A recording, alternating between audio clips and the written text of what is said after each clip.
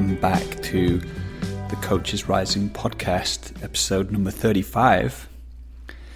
And I'm sat in the sun, streaming through the window. It's been a kind of grey, rainy February, and so I am just really enjoying this blue sky outside, and it's kind of got me in a kind of poignant, contemplative mood. So I thought I'd bring a bit of that into the intro today. So welcome back. I hope you are doing well. Today, we're going to be talking about neuroscience and coaching again. That was a very popular episode that we did a few weeks back, I think, with Amanda Blake.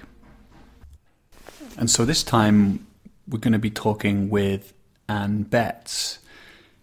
And Anne's a really lively soul. And so today we're going to be talking about how we can leverage the findings in neuroscience to help our clients regulate their nervous system to come back into a state of equilibrium. So Anne will share with us 5 key moves that we can make as coaches to support our clients to reduce stress in the brain, to come back into resourcefulness. And she'll talk about the task positive network and the default mode network and what they are and what functions they perform and how we need to toggle between them and how we can know when to do that. So who is Anne? Let's take a look at her bio here. Says this, she's the co-founder of Be Above Leadership. She's an international speaker on the intersection of neuroscience coaching and human transformation. And for many years, she was the neuroscience consultant to the Coaches Training Institute. She's also collaborating quite closely now with the ICF as well. And she is the lead author of the book Integration: The Power of Being Coactive in Work and Life. And that's a book about neuroscience and coaching. Okay, so I would love it if you would be willing to share this podcast if you're inspired by it. I just want as many coaches to hear this podcast as possible. If you are inspired to do that, if you go to the individual podcast page at coachesrising.com/podcast, you can find Anne's page there, and you can just scroll down and see the kind of share buttons, the share icons. Just click on one of those and share it. And you can find other really cool podcasts there too. And what else? Oh yeah. Hey, if you're listening to this and you've never signed up and you want to stay in the loop with the offerings we create and the other podcasts that we're releasing, then you can also do that on the podcast page there. You'll find a sign-up box. So let's dive in, shall we? Let's go for it. All right. Hey, Anne Betz, I am delighted to be talking to you right now. How's things with you? Really good, really good. Thank you. I'm excited to talk to you, and it feels like we have a lot of different places we could go today. Yeah, we just did that thing which I try not to do before a podcast, which is talk about what we're going to talk about, because then we get really excited and, we get really into the topics. And anyway, right now I'm feeling really fired up. So here we are. Good. Me too. I'm excited. So where should we go first? Well, what I want to ask you first is like a bigger picture question, which is, you're someone who's really immersed in coaching and neuroscience and spent years exploring the intersection between those and other things too. But where are we at in that journey with neuroscience and coaching? Could you give us a kind of like what's going on in that field for you? Yeah, it's a really good question, because I've been pretty involved in the last year with some different projects with the ICF. So it's given me, one of the blessings of that is it's given me a bit of a scope around, kind of what is out there. And I think the thing that is exciting is that it is starting to invade, or maybe permeate is a better word, the coaching space. In other words, when I was first talking about this, probably about 8 years ago, it was super novel, which was really great at the time because there, weren't a lot of other people talking about it. So it's really great for my ego. But what is exciting to me is that people are starting to, I think there is an emerging feeling in coaching like, this isn't just this sort of odd thing. It is something that somehow needs to be part of the conversation in some way. So that's what feels like maybe starting to happen right now. Mm. Yeah. So could you say more about that? Like why you think that's the case, like why it needs to be part of the conversation? Yeah, I think that, I think there's something changing in the world, and that is sort of in a dance with this, in that it used to be, 20 years ago, I learned coaching almost 20 years ago. Oh my gosh, 2001. So it's going on that. And, you could just sort of tell people, well, just trust me, this works. Like you could tell people that about a lot of things. I started coaching not long after, I learned how to, be on the internet. Those were like, I learned that in 1996. So it's sort of it's sort of thinking about this historically. So what has happened in the last 20 years is I think people are less satisfied with in some ways less satisfied with that it's a mystery, because they're used to being able to figure out or search or discover why. And so when we go into coaching class and we just say, ask these questions or do this thing or help people take a new perspective, there's sort of on two levels. There's both a real curiosity, like, okay, I'll do that, but why does that work? And not only sort of why does that work, but also I'm not going to necessarily go with you unless you can tell me why it works. And my clients aren't going to go with you. They're used to being able to sort things a little differently. And I'm curious, Joel, if that's at all your experience as well.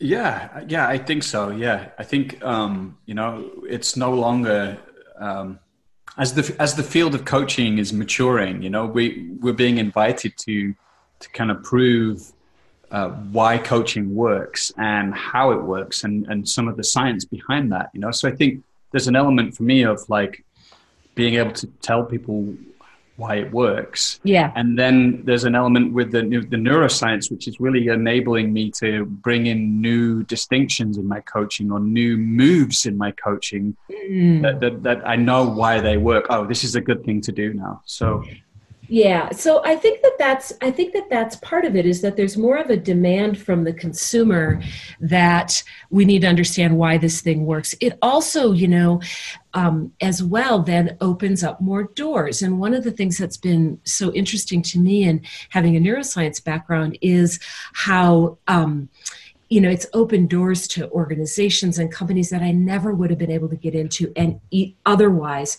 or be able to do some of the things that I do, like you say, the new moves in coaching, and not apologize for them and not hold them as woo-woo or weird, but just be able to rationally explain now why we're all going to get into our bodies, or why we're going to do a moment of awareness, or why we're going to move around to take new perspectives, and to be able to really explain that logically.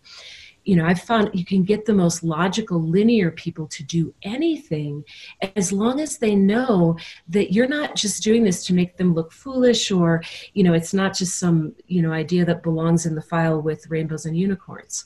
Mm. Well, let's go. I'd love to ask you about how neuroscience is impacting your coaching. We spoke just a little bit before this, and we're going to go into like the bigger picture, like for the sake of what, and I want to talk about consciousness too. But before we do that, let's go into like some more of the practical ways that you're applying neuroscience in your coaching. So, maybe you could share what is it? If we go right into a session with a client, like, could you describe to us like the kinds of things you're doing that are harnessing some of the insights from neuroscience? Yeah, absolutely. I mean, and this maybe also links even to the for the sake of what, because I can think of so many examples, but I'll give you one that is just really top of mind right now. And that is the idea of understanding the impact of stress on the brain and understanding the research behind stress. And we know that stress has health impacts and all of that. But for me, when I really learned this particular research that basically says the brain has a sweet spot of stress. It needs to be stimulated. So there is something about like having a deadline that can focus. For me, that really helps. If I have a deadline, I focus my brain. My brain gets a little sharper. Goes, if you can imagine an upside down horseshoe or a bell curve, it goes to the top of the curve with some stimulation. But if it goes over that curve, which is where a lot of our clients are because of the structures and demands of their organization, so you get too far, you become overstressed. And what ends up happening is you diminish the ability to do high-level thinking, to make and retrieve memories, to have empathy, to be able to think abstractly rather than just concrete. It's like the brain really, in order to survive under this influx of stress, it narrows its capacity. And one of the things that is so helpful for our clients is for them to understand that they are having a typical response to their situation, that they're not all of a sudden have become stupid or well, they sort of have, but but let me explain that. But it's not that they're a bad person or they can't hack it. This is the way human brains are designed to operate under stress loads. And right now in many organizations, people are operating under stress loads that we were never designed to take on, not consistently. Maybe like, momentarily you have a big stress because the tigers are invading your campsite, but we're not designed to deal with that day in and day out. And a lot of people are in organizations where it's like the tigers are coming after them constantly, and they lose brain capacity and they think they're bad or they're wrong, rather than, nope, their brain is responding the way it's designed to respond. And we have to then look to see what will help them get back to that stable center where they're actually capable again. Mm-hmm. And I find this normalization really, really helpful. And it also, you were talking about, I can't remember how you worded it, it's really cool, but like new sort of strategies in coaching.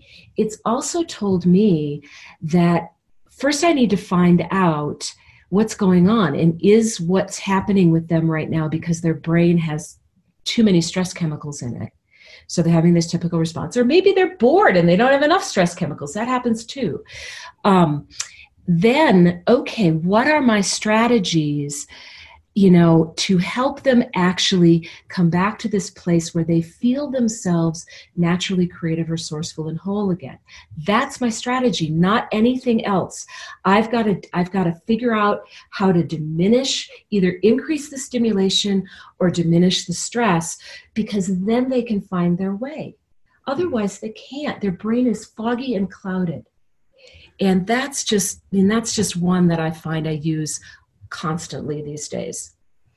So what you just said about brain fog there, and I was going to ask, but like how do you find out if somebody's overstressed? Maybe it's just obvious, but what are signs for you, like, because I want to ask you about how you would help them to come back to this creative place. But first of all, like, how do you know? What do you see? Well, part of how I know is I listen for it's listening at very much it's a language level listening, I think, at first, and it's also probably an energy listening.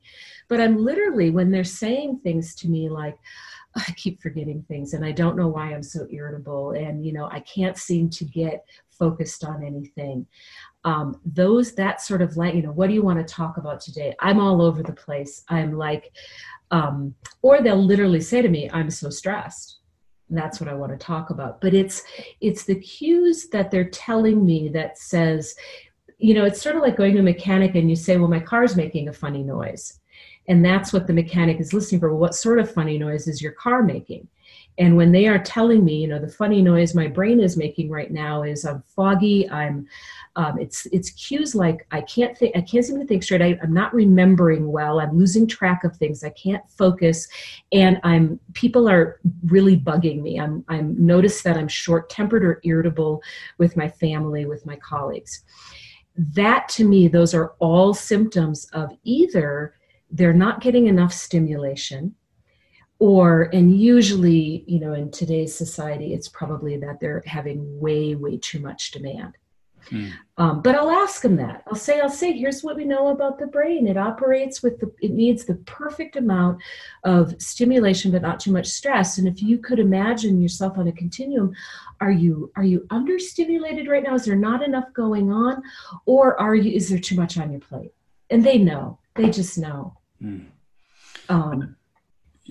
Yeah. And so you were saying that, first of all, just naming like what could be happening for you right now can be relieving in some way, like just saying like, it's not like you're bad or anything, but that it could be that there's too much demand upon your nervous system and brain. Yes. So then what do you do from there? You said about helping them kind of come back to this creative resource place. Like how would you help do that? Well, I think about this curve again, this upside down horseshoe, and I think about if they're understimulated, and this just happened. I want to talk about that very, very briefly. And this was I was doing mentor coaching with someone, and he was talking about a guy he was coaching who wasn't performing, who was very distracted, kept taking cigarette breaks, things like that. And it was, the question is, and I don't know because I'm not directly coaching this guy, but the question, what triggered for me was, and I asked a few questions, and it could be that this guy is actually in a job that he's too smart for. He needs more challenge. And so the brain literally, it's like it doesn't have enough chemicals to really be at its best. And sometimes people underperform when they're not given the appropriate amount of challenge or control or creativity. So that's something to look for too, because it's almost like you have both sides at the same time. So in that case, if I was working with someone who was basically saying, my job is sort of rote, and it's like, okay, what can you do either in your job or outside of your job that would, be more of a challenge? And I had a client like this years ago who started taking more classes and looking for opportunities for learning just to give her brain like something to chew on. So briefly, that's kind of the challenge side. But when the person is just really, like the demands or whatever's happening is too much, and it could be even a lot of good things, because it's just sort of too much for the brain to process. They could be having, the opportunity of a lifetime at work while their daughter's getting married and their, mother just went into supported living, and it's all of that load coming in. So here's what we know about what will back that off. I think about we got to back that off. And these are all things that you already do as a coach, that we all do as coaches. But it's great to know that there's research that supports that what you're doing is often the perfect thing for your client. I love that. So there's, based on research, and there's probably more, but there's kind of 6 basic things, and 5 or 6, I can't remember now, because the first thing is don't suppress. It's the worst thing you can do. It will leak out. It will add to the stress load. So even just talking to your coach is, it's one of the reasons why people say, I feel so much better, because you've actually helped them not suppress, like try to put the lid on that boiling kettle. The next one is simply naming it and helping our clients become very specific about how they feel. And I love this as coaches, that if a client says, well, I'm really angry right now, or I'm really upset right now, that we will usually ask some powerful questions to try to find out, well, tell me more about that anger, or use a metaphor. Where do you feel it in your body? Or ways to help them actually not just have it be sort of a surface level thing, but get more, I love this word, granular with how they're feeling. And the research shows the more granular and specific you can get about how you're really feeling, the more it will diminish the stress. And let me just pause, because you've probably, like, I don't want to just blast away here, and I'm, love to hear your thoughts, or if you've seen this diminished stress in your clients as you've done it. Because like I said, these are things we're doing. You didn't, maybe didn't know why, but they work. Well, yeah, actually what comes up as a follow-up question is like, what do you think is happening as somebody is getting more specific and granular? For example, if they're feeling something and you're helping them, hone in on that feeling and example. Yeah. What's going on? Such a good question. It's such a really, really good question. So when we're upset, one of the things that happens is, and one of the reasons it's so hard to get ourselves unupset sometimes, is that we get an influx of chemicals that are clouding the brain. And this is what is happening, is that parts of your brain are participating in the processing. And I hate to say, I don't like this idea of like there's 3 different brains and this activates this brain and this activates that brain, because they don't really work that way. Everything is talking to everything else pretty much all the time. But one of the things that's happening when you get really stressed or upset, or you feel like something's been really wrong or unfair, is you may get a stronger participation from the limbic system and the amygdala. And they're really loud. and they're not very thoughtful. They're parts of our brain that are, their job is to keep us safe, keep us alive, do more fight, flight, freeze. So they're getting loud in that moment. But they're not very good at observation. They're just in it. And so the first thing that a client might say is more in this, I'm in it place. I'm so angry and he's so wrong. And what you're getting is a louder voice from the brain that is less thoughtful and able to make sense of things. So when I ask you, okay, Joel, so you're really angry about this, it's really unfair. Tell me more about that. What other words are coming up? What's a metaphor? Like if your anger was a color, what color would it be? All of those are questions that the limbic system would very much struggle with. They really couldn't answer those questions. It's just like the limbic system just sort of goes mad, mad, mad, or sad, like that, like a little kid. So it's literally I disrupt, and I bring in another voice. And that voice is coming from a more thoughtful part of your brain, probably the neocortex and the prefrontal cortex. And it's like I'm a conductor saying, okay, a little softer on the tubas, a little louder on the violins here. Let's hear from those.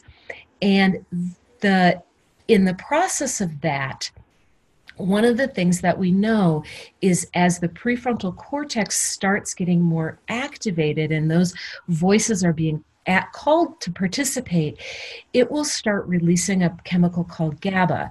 And GABA is a neurotransmitter. And what GABA does is it actually calms down the adrenaline and cortisol and some of the other chemicals in the brain that are giving us that physiological feeling of being so angry or sad or whatever it is. So you're doing a little bit of chemical balance as you're conducting this orchestra in your client's brain. Was that did that explanation make sense? And so it's interesting. So it's great, and it brings up more questions, which is like disruption. So the prefrontal cortex is or let's say there's a disruption on these other aspects of the brain, and I also wonder about the word integration. Yes, my favorite word. Cool. That's like catnip. Like when somebody says it, I'm like, yes. Where can I get that? Because I think the other thing that I believe in, this is a little probably too not totally accurate, but let me say it anyway. That people that if you have grown up in a way where you were called into fight, flight, freeze a lot, maybe you grew up in, our clients grew up in abuse or in a, really high level poverty where you weren't sure if you're going to have enough to eat, or there's a lot of trauma around you, or even just with a parent, maybe that was just edgier.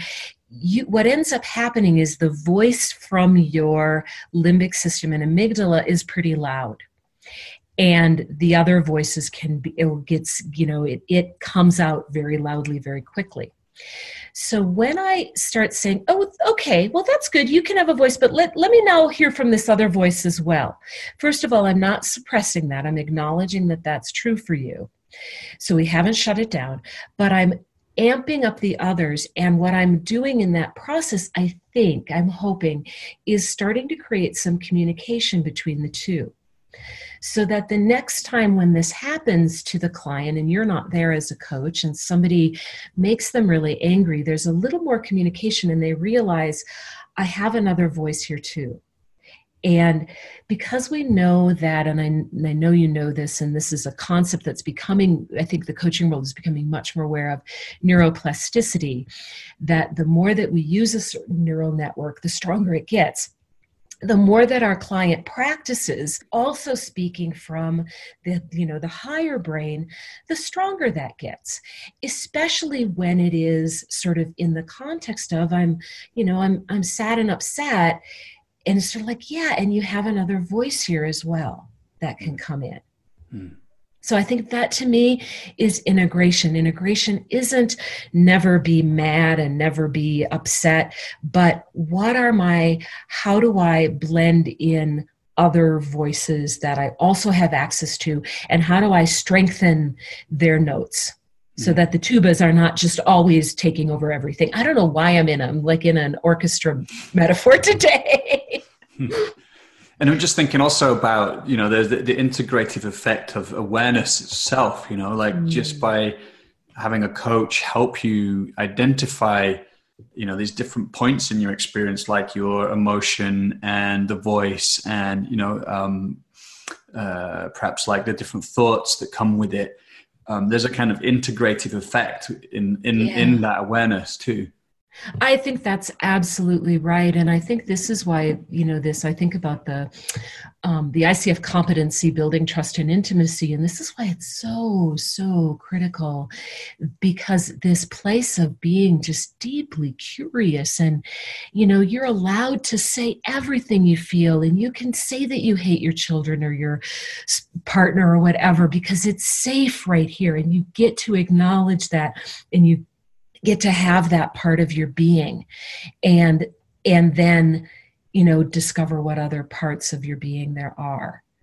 I was thinking about back when I was teaching for the Coaches Training Institute and teaching more beginning coaches, we would go into something called process coaching, where the client, and we'll talk about that in a minute because I only went through the first strategy for managing stress, but this would be one of them. It comes it's one of the most effective, if not the most. It actually comes under the most effective. So we went to sort of the beginning and we'll go to the end. Having clients say, like, really go deep into how they're feeling in this process coaching, and go deep into a metaphor and their body, and be very, very present to what's going on right now. And I would have students sometimes who would be a little scared of this. It's sort of like, ooh, what if I bring this person into that and I can't get them back out again? Like I've taken them to the dark side and, and now they're in hell, and what am I, I broke them, was sort of the feeling as the coach. And the way that I would explain it is what you're actually doing, because of the way that you're helping them connect with what's going on, is you're putting them in observer mind. And in their observer mind, the prefrontal cortex probably largely activated, they are observing their process. They're observing what's going on. You are not putting them back into it. You're putting them in a place where it's safe to look at it through the process of bodily sensations and metaphor and all of that. So this is also integration. You're creating a connection between how they feel and the meaning they're making out of it in a really deep way. And I think that's probably the reason that is probably the best strategy for working with stress, is actually take them into it, but in this observer, curious, my friend calls it the fascinated observer way.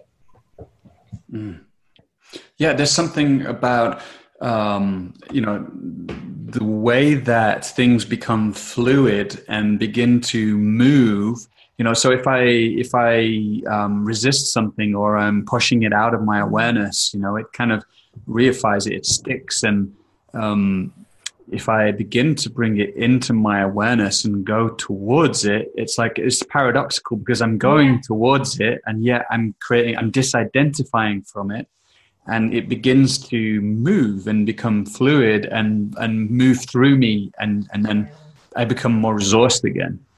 It's so beautifully said. And, I think about years ago, before I knew anything about neuroscience, and I was more, would say, and continued to be, but really on more of a spiritual path, which is the doorway that I came into this through. Think about, there are many, many great teachers who have said something along the lines of, what you resist persists, what you look at disappears. And I think that's exactly what you're saying. And now we start getting some of the understanding of the neuroscience reason behind why this ancient wisdom is so true, which I think is super cool. Probably my very favorite quote comes from a French theologian, Teilhard de Chardin, and he said, "Science, philosophy, and religion are bound to converge as each draws nearer to the whole." Yeah. So I feel like that time can't come soon enough in the state of the world right now. Exactly. I was going to say, let's go back to the other few. You said there's 5. So there's 5. So naming the emotion as getting as granular as you can. The next one that we know is controlling the environment. So basically, if you don't encounter a saber-toothed tigers won't stress you out. So, this is just a very practical thing. It works. It's the most amazing strategy if you can do it. The trouble is that largely, if you can change something, and I think we do this with our clients, we look to see, is there anything they can change if they're consistently stressed out by their commute to work? Can they telecommute? That's just like a simple example of changing don't try not to encounter the stressor. But I think about, we have to have other strategies because we can't always change things, or at least, or the clients can't necessarily see that they can change something. So, but it works really well if you can do it. The next one would be focusing on values and purpose. And by the way, all of these have been shown to diminish stress chemicals in the brain. So not just make people feel better by self-report, which is really important, but literally if you test for cortisol, which is a pretty good indicator of stress, and then you do one of these strategies, you'll notice that the cortisol will go down. So asking someone, wow, in your job, you're feeling like it's just, endless pressure. What values are important to you? And how does it fit with your bigger purpose? Again, all of these will engage. The limbic system can't answer. The tubas can't answer this. They don't know. So you've automatically, and that's when the client will say to you, and I love this, "Oh, that's a really good question." And to me, that's my cue that I've got their prefrontal cortex engaged. They're not just reacting. They're not just blasting and venting. They're pausing. I've disrupted it. And that's what I want to do. And they've gone back into a state of a little bit more wonder or curiosity. Yeah. And you can sort of tell because you don't get the same, when you've got a client, and I know I do this myself, but where you get kind of the tape recorder response, it's like you push the right button. Do you know what I'm talking about? Well, I know. I'm thinking of that in 2 ways. One is that they're talking to me, but it just feels like something they've said a lot, and there's not a lot of consciousness. Yeah. But the other way is they're just, you've just hit the right point and they're off. I'm not sure which way you mean it. I think I mean the first one. So thank you for clarifying. I feel like the one where this is the well-rehearsed story, this is the well-rehearsed wound, whatever it is. And I've just pushed that button, and then asking a question like, wow, okay, well, so what values do you feel like got stepped on here? Well, I notice you have a value of respect. How do you feel like that's playing out in this situation? That will disrupt that well-worn tape. Yeah. which is, I think we say, don't let your clients tell stories. Well, bless our hearts, mine as well. Sometimes we have to tell our story, but how are we going to tell it? And can we have them start telling it in a new way, so that they're creating different neural connections around that? I'm glad you brought up this kind of point of values and purpose, because so far we've talked about how you move from perhaps this stress state or like under stressed state to Yeah. and I'm wondering like like the I don't know quite how to put it, but it's like what's the neuroscience behind like things like connecting to purpose as a leader, to visioning, to creativity, like peak performance, if we're not starting from just someone being stressed, but if somebody's already feeling pretty good and they're like, you're like, okay, now we can leverage some of the ideas behind neuroscience to create peak performance or flow states. Oh, yeah. Okay. Oh my gosh. Okay. So, there's a couple of different places that tend to get more activated in the brain when we're just focusing on execution and getting shit done, and checking off the checklist and moving things along and doing our databases and our Excel spreadsheets and all of that. And those, so we'll talk about one. There's a network in the brain called the task positive network, and it's both the left hemisphere and the right hemisphere, and it's a related areas of firing that tend to all fire together when we're actively paying attention. I think about task. I just had to do an invoice right before I talked to you, and I was trying to figure out, okay, how many participants? Let me calculate that. Where's my, let me figure this out and do this invoice. And that's very task network, right? I need to get something done. I have a specific goal in mind. I need to do this. And it actually keeps you very much in the present moment. The thing that is not available there is inspiration, vision, being able to look at it from someone else's perspective. It's just really a tool for moving stuff forward. So leaders and flow and inspirational leadership have got to know how to toggle between the task network and something called the default mode network, and do it in an intentional way. Use them as understand that they've got two tools and they need to, or two teams. I think of it as, I call it my team of engineers and my team of wizards. And they do different things, and they're both critical to really being a powerful leader. And you need to know when it's time to stop and say, okay, I'm doing this invoice, but when is it time to say, what's the bigger picture? This was for a partner in China. What's the bigger picture of my relationship with this partner in China? And what's the vision for where we want to go? That's probably not important while I'm doing the invoice, but it is important in the bigger context of how we work together, that we have some bigger calling, and that we have a dream of where we're going, and that I can see things from her view. And if I just stay in the task mode, my brain doesn't do that. Do you how do we know? I mean, I guess that's like how long is a piece of string? When you know, but and I guess maybe it's through practice and you just find out. But well, this is like a much bigger and to me completely fascinating conversation. These two networks. One of the ways is that basically your mind wanders the moment that you're not actively paying attention. So the minute, and people's minds wander all the time, like while you're driving, while you're in a meeting, if you're not actively paying attention, your brain will be in the default mode. And the default mode has two speeds, or two ways that it goes. It goes either up into vision or down into rumination.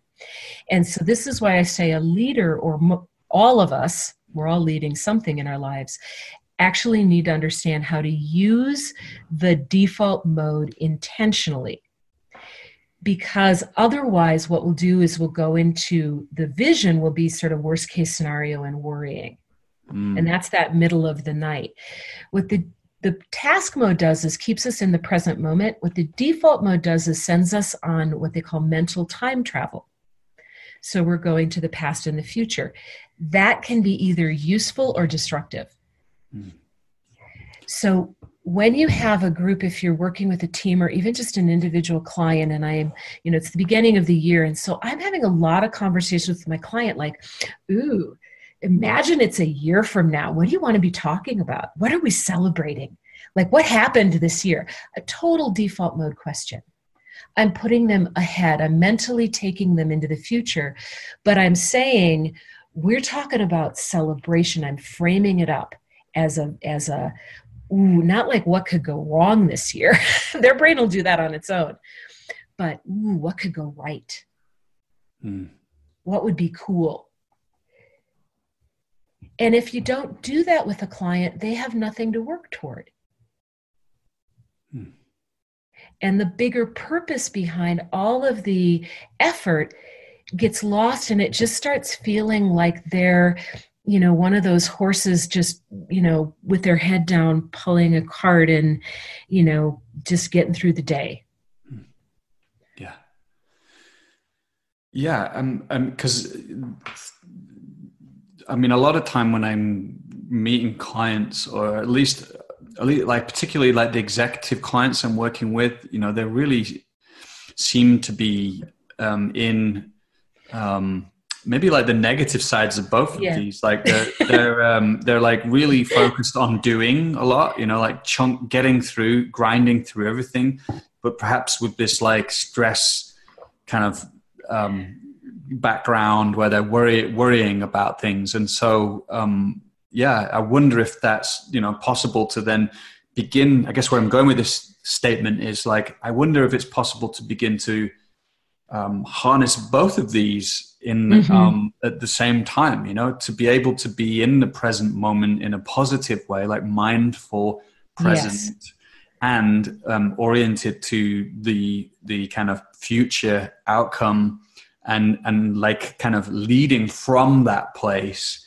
in the present moment. Well said. Yeah. I love that, because I think you're absolutely right. And when I think this sort of links to, this bigger question for me, which is, for the sake of what are we doing neuroscience? For the sake of what are we coaching? And to me, I'm going to confess, I have an agenda. My agenda is consciousness. Now, how that manifests in someone's lives and what particular we work on and what decisions they make about that, I am completely non-attached to. But I'm very clear with my clients, if you work with me, here's what we're up to. If you want to work with me, you don't have to work with me, go work with somebody else. But if you work with me, this will all be about looking at how you are continuing to develop your consciousness. And what I have seen, this is back to integration, is that that's a process of expanding integration in numerous areas. One of them is this ability to have the violins and the tubas playing at the same time and get the violins a little louder, the prefrontal cortex. The other is being able to understand, where am I right now? First of all, am I not present? Have I gone into this worst case scenario? How am I using my two networks? Am I driving myself too hard in the task network? Am I letting the default network take me to rumination? Or am I using the task network for this very attuned presence and having that fueled by my understanding of other people, my ability to see their perspective, and my focus on a bigger vision? Because that's flow. That's amazing.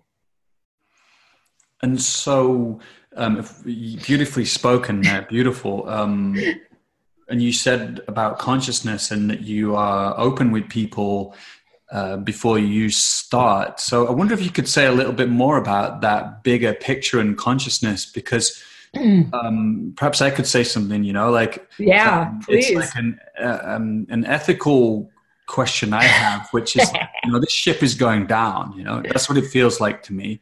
And so what are we going to do about that? As coaches, I believe, like, or at least the question I'm living within is like, what role do I play? Do I play a role in, playing with, helping people play a bigger game within the current system, is contributing to this ship going down? Or do I confront people in some way, and in a way that they begin to question on a deeper level, and to question the systems that we're in? And so, and my heart, like, as I have to admit, like, as time goes on, like, I can't invest in that older game anymore. I feel like I have some kind of duty to shake people. And I feel like that's happening anyway, like, it's like, actually, but of course, I don't want it to be about my agenda and to come in and, but I, so, you get a sense of, yeah. Maybe this is what, maybe this is part of the coaching field growing up. So we have started out with this, it's just totally about what the client wants. I mean, even to the point where sometimes I get into these weird conversations about even using a tool or teaching the client something, if I teach them about their brain. And I have some people who sort of look at coaching in kind of what I would say is maybe a little bit of a rigid way, or like, you're not supposed to be a teacher. And I'm like, yeah, but if I take 2 minutes and I explain to them that their brain is having a normal response to stress, then the next time it happens, they maybe don't need me. I'm building their capacity, and this needs to be part of what we're doing. So, yeah. And then there's this whole, I love it. Oh my God, where do I start? So I think I mentioned to you in my email, I'm reading this book right now called Dying for a Paycheck. And it's really fascinating. And it's by a Stanford University professor who is looking at how work is killing us. And he's really looking at also how it's things that certain companies are doing that are increasing stress are actually counterproductive. And he makes a pretty good argument for the companies that are good to their people and have policies, even like on-site daycare. Patagonia has on-site daycare so people can go have lunch with their kid. This reduces stress. This increases performance. Some of these things that they're saying, it's not a question of either be nice or be profitable. Those two are linked, and we need to start speaking that more, because there's a myth that if you're good to your people, you reduce profits, and it is absolutely the opposite. So just on my soapbox for a minute, he even gives examples in his book, and I have seen this. So the question is, as coaches, am I helping people deal with their stress within a system that is continually toxic? Have I made it into an individual problem? And so my analogy is that for some companies, so imagine this. Imagine that you go to work and everybody's smoking. And there's just a fug of smoke hanging over the office. And you go to your manager and you say, I'm getting sick from this smoke. Like, I can't take it.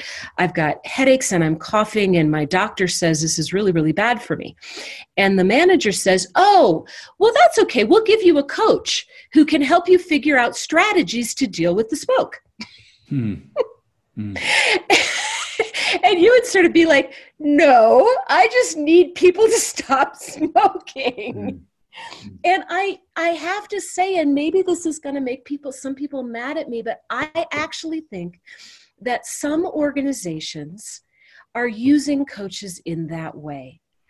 Rather than saying, what do we need to do as an organization to stop making our people sick, to stop demanding that they work 80-hour weeks, to stop demanding, either through policy or through culture, that they have no time with their families or no time to exercise, and this can be a policy thing, or it can just be everybody knows that if I go home at 5, I won't get promoted. So to me, so how are you using a coach there? To help people survive the smoke? Or is that just a Band-Aid that keeps you as an organization from looking at how do we get rid of the smoke? Yeah. I mean, my wish is that, my hope, should I say, is that we talk about consciousness, that as people become more self-aware, and we talk about things like values and purpose, that they have an innately kind of innate goodness and truth and beauty to them, and that, you know, they begin, more and more people begin to align in a way that's kind of sustainable and helps us thrive, and that kind of spreads out amongst others, you know. And so then, for instance, within a company, that the culture can change, and of course the CEO and the management are really important in that. But my hope is that it goes beyond that, and it's, you know, we're talking about entire societies. And I don't want to be a bit grandiose about coaching. I think, you know, this is a much bigger game than coaching, but I think you know, what you're pointing to is really important. It's like, yeah, do we use coaches to kind of help people cope? Right. Cope with things that they were never really designed, that the human system is designed for relationship, for rest. When we were hunter-gatherers, we rested huge parts of the day. It's designed for sleep. We need 7 to 9 hours of sleep in order for our brains to work well. You know, it's designed, that's how our human system is designed, and to be socially connected and to have a certain amount of control and certainty. And all of this, our organizations are sort of pushing against. And so I think that, you know, when I think about managing stress, which is sort of where we started, to me it's saying, okay, there is a role for coaches to help the client get back to a place where they can think clearly again and be in touch with their values. And, you know, the other things on the list of the 5 things to do for stress are take a new perspective, and then be mindful and present. So all of those things that we do as coaches can help that person come back to the place where they feel efficacious again. And then I think the question is, okay, and this is sort of where you started out, what is your role in changing the system, in extricating yourself from the system? Like, what is happening here? And I think this is also why we need coaches at the highest level who are looking at this way, rather than just helping the CEO, you know, be comfortable making more profit, you know, but are looking at the bigger system of things. Yeah. And, you know, actually, I also feel much more free these days to really challenge people's ideas about things, you know, like why is that important to you? And you know, just to not take everything as at face value, but to go much deeper. And again, not to like impose my ideals or my agenda on people, but just to play the devil's advocate more, because you know, that's not only in line with my ethics, but I think deeply transformational for people. So yeah, and you're you know, you're really pointing to, and I think this is a conversation that it's time for the coaching world to have a robust conversation about this, about ethics in coaching. You know, sort of the next level of ethics in coaching. What are we doing with this amazing technology of coaching? Are we helping people cope with the smoke? Or are we getting rid of are we cleaning the air? And I don't know that there's just one answer, but we're not talking about it, because what we've always said is, well, it's whatever the client wants.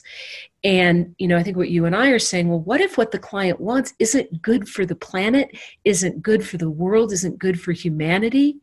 What's our ethical responsibility then? What if it lowers consciousness on the planet? And I find this, you know, I don't have a one answer, but I would love us as a field to start having this conversation more robustly.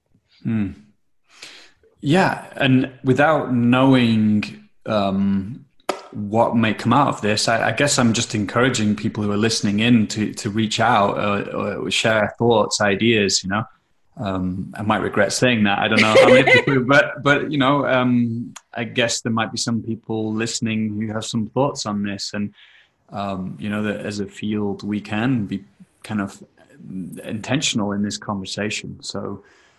Yeah, and the other thing I want to just add in is it's I think this is also the place where science and logic really plays a wonderful role and can play a wonderful role. And that if you've got a client, for example, if we take it back to the personal level, I'm thinking out loud, so this is not totally formulated, but if you've got a client who's really got a false belief, maybe they come to you and they've got a belief that, all men are terrible and all men just want to manipulate. And that's a false belief that is not serving them, right? Mm. And you would not hesitate. You would not feel like you are encroaching on their agenda by helping them see that it is a false belief and it's not serving them and it's not getting them really what they want, right? That wouldn't feel like you were not holding the client's agenda. Yeah.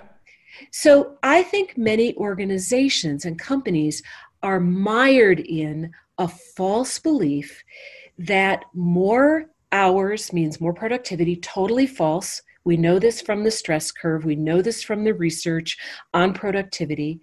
We know that people actually are more productive with better family connections, fewer hours, all of that you actually increase productivity. This belief that you have to be, push people to their limit in order to have them to be successful. All of these are false beliefs. It's just like believing that all men are bad. Mm-hmm. Companies believe this. So I don't know that it is not honoring the client's agenda to help them start seeing that their belief is false. Mm-hmm. And that it's not getting them to what they really want, which is, robust profit. It might get them short term, but it will not get them long term. And I think about this interesting example, and this comes from Dying for a Paycheck, my book of the week or the month. He talks about after 9/11 that most of the U.S.-based airlines laid people off. And Southwest said, we've never had a layoff and we're not going to start now. Get out there and do your job as best you can with everything you've got. And they turned a profit at the end of the year. They were more profitable. Mm-hmm. Because they have an ethic of believing in their people and doing right by their people. So, I think we need to start helping our clients see that maybe what they think is going to get them somewhere is not actually going to get them there. And this is where I think coaches educating themselves about the real science, the neuroscience of, if you've got a client who's pushed to the stress level because they're working 80-hour weeks, they're probably going to be doing damage. They're probably going to be making mistakes, and that are actually going to be not only not productive, but take things backwards. And I think people need, and then understanding the social science around what really works, especially if you're coaching in an organization, and not just help people learn how to deal with toxic smoke. That's my soapbox for the day. No, but I like it, and I just imagine if people were more eloquent in their reasoning when in organizations, that would make it more likely for change to happen. So, and like you said, science and logic can actually really play an important role here in backing this up. So I like hearing that. And I've got a couple more, I'm just keeping an eye on the time, and I just wonder if you've got time for a couple more questions. Absolutely. One of the things you said when we checked in was how our brain predicts. Like you said, I've been kind of thinking about that a bit or reading about it. And I just wondered if you could say a few things about that. Well, it's really, I love things, and I have the sense you're the same way. I love things that completely turn me on my head, like, what? Wait a minute. Hold on a second, because they're very stimulating. I think they stimulate my brain. And so we have been taught, I was taught this, when I was in graduate school for neuroscience, that we react. As human beings, we react. Something happens and we react, and that is our fight, flight, freeze. We even will say it is the fight, flight, freeze response. I reacted. I was triggered. All of these words are how we tend to think of ourselves. And, what I'm trying to do is control my reactions. I'm trying not to get so triggered. You can hear it in our language.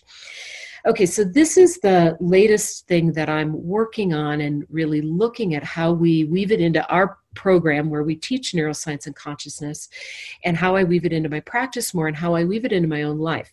Because what the research actually shows is that the brain is not reacting. What it's trying to constantly do is predict.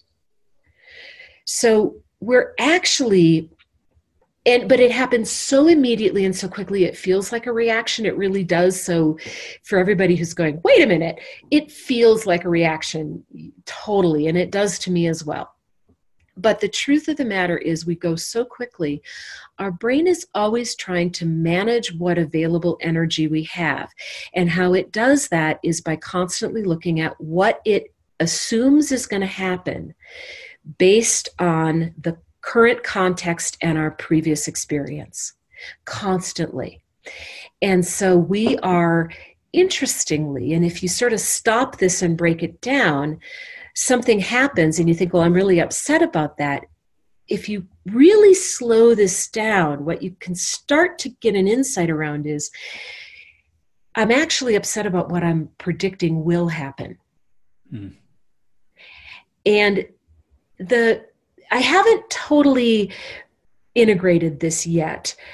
I'm still working with it, but there's both an opportunity and a responsibility if we start to understand, it's not just, you triggered me, and so of course I responded this way, but I'm predicting.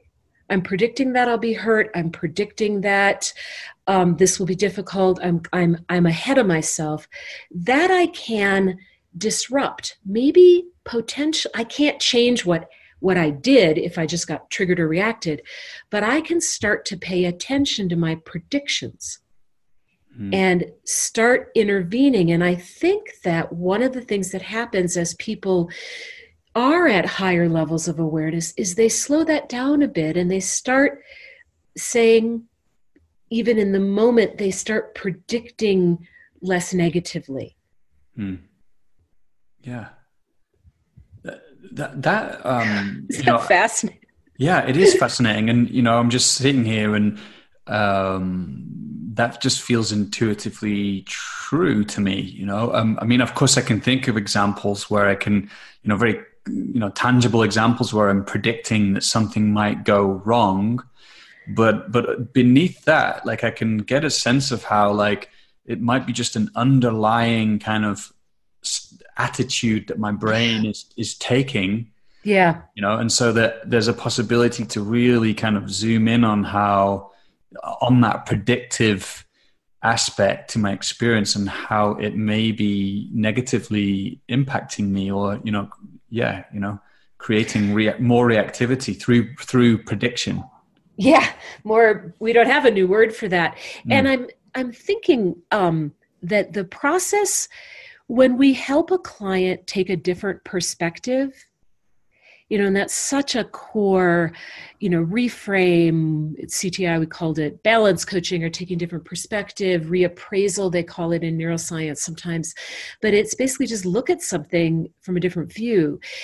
That, I think, helps create neural pathways toward different prediction and less, what we commonly know as reactivity, which is maybe we should need to start calling it predictivity. And I think about, so I'll just share a story of where I think I may have disrupted this a little bit. I'm just realizing this. So, and whatever our predictivity is, we come by it honestly. And so for me in relationships, I don't like conflict. My predictivity goes that if there's conflict, it's going to mean lack of love, lack of connection. It's like the ceiling's falling in for me. And my partner is much more comfortable with conflict. It's like he sort of tends to think of conflict as just, you just say, he's from New York. He's like, you just say what say whatever, and it's no big deal.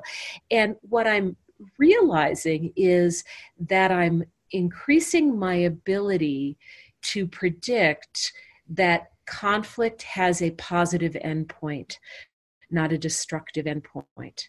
And so we just had a little miscommunication over text this morning. And in the past, when my prediction was conflict is the end, and if he's angry at me, that is the end of my safety and security, which is, part of my makeup. That would take me to a place where the whole day I would be upset and pissed at him. And why did he do this? And instead I notice, because I've been working on this, that I have this, I should just go talk to him about it. Because I'm having a different automatic prediction, which is conflict. I don't like it. It's irritating, but it can be resolved. That's a different prediction, and it puts me in a different physiological state. I have less anxiety and I'm noticing less chemical shit going on in my body. I think because I'm just assuming now we just need to talk about this. It's fine. Well, it kind of makes me think of when near the beginning of the conversation, we talked about how science and spirituality and was it Teilhard de Chardin said they would all come together. And, I think as I've done my spiritual practice and my therapeutic practice and psychological practice, I've just, and I'm humble. I'm holding my hands up here because, but I've gotten more and more of a sense of how much I'm living within my own interpretations of the world.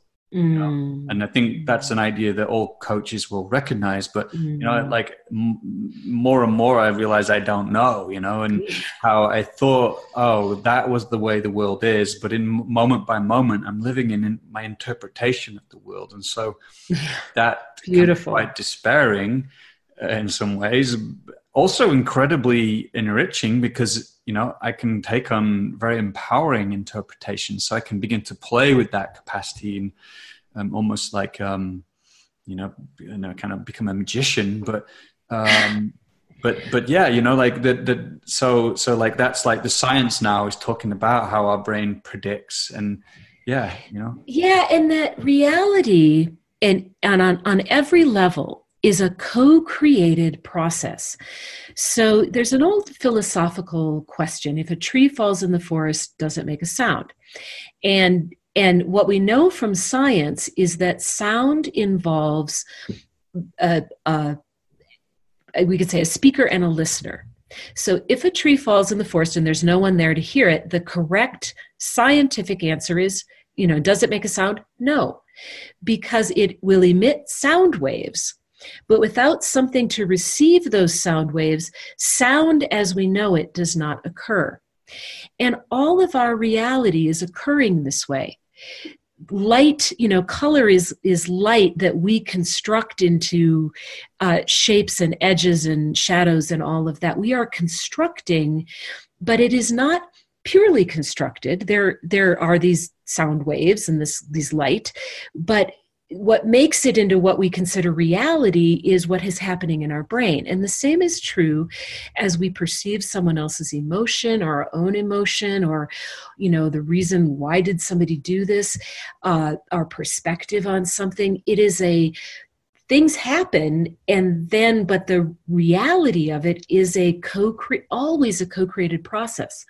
And I find that really cool. And I also think that this is an underline for what we're already doing as coaches, because I'm thinking about this whole idea of prediction. Part of what's embedded in the work that I'm studying right now, and it's the work by a woman named Lisa Feldman Barrett, and her amazing book is How Emotions Are Made. And she's talking about that emotions are always constructed based on our context and what's happening inside our body and our previous experience. And, my prediction of I'm having this emotion because of my contextual experience, and I'm having all of this anxiety and upset because I assume that conflict is the end of the world. And so I'm constructing this emotion. And one of the things I love about coaching is we don't look at our clients and say, you're angry. Why are you so angry? We say, I'm getting a sense of something. Is it anger? Tell me what's going on there. Is it anger or is it, something else? That we are trained, if we're well trained as coaches, we're trained not to assume. We're trained to unpack what the client is constructing. And that is so honoring and so rich and so in line with the way the brain works. And we didn't even know it. Yeah. I mean, slight tangent to what you're saying, but it just makes me think of now, where are the boundaries between two people when they're in a conversation, like because of the conversation we're having now about construction and context and interpretation, in some sense, it opens up for me like, in one way we could say I'm this skin encapsulated person, but that doesn't seem sufficient right now. It's like perhaps we're much more, on one subtle level, we are, inextricably linked and co-creating each other. And there's a neurological kind of, arising or like a field happening too, Totally. Yeah. I could not possibly agree more, which is why I think this, and it's a Western view, but it's a Western view that I think has permeated a lot of the East as well, that we are separate individuals and that we should just figure out how to cope with the toxic smoke. Rather than that, we are part of a co-created system, and that every system and human that we're in or with will have an impact on who we are. And I think about, there's a fascinating, I think it's on YouTube, it's a little scary, but you can see this image where there's a whole bunch of metronomes in a room, and they're all clicking at different speeds, the talk, talk, talk. And as you watch it, they all sync up together, and it starts seeming like, like a Nazi march or something. It's a little bit weird, but you can see that. And we will sync up with the systems that we're in. We are this paradox of individual, of permeable and individual. There are perceived edges to our skin. You have your opinions, I have mine, and yet there will never be a conversation like the one we just had. And I am in some ways a unique version of me out of what you are bringing to this conversation. And by the way, it's a really cool version of me. I just want to keep talking to you because I love this version of me.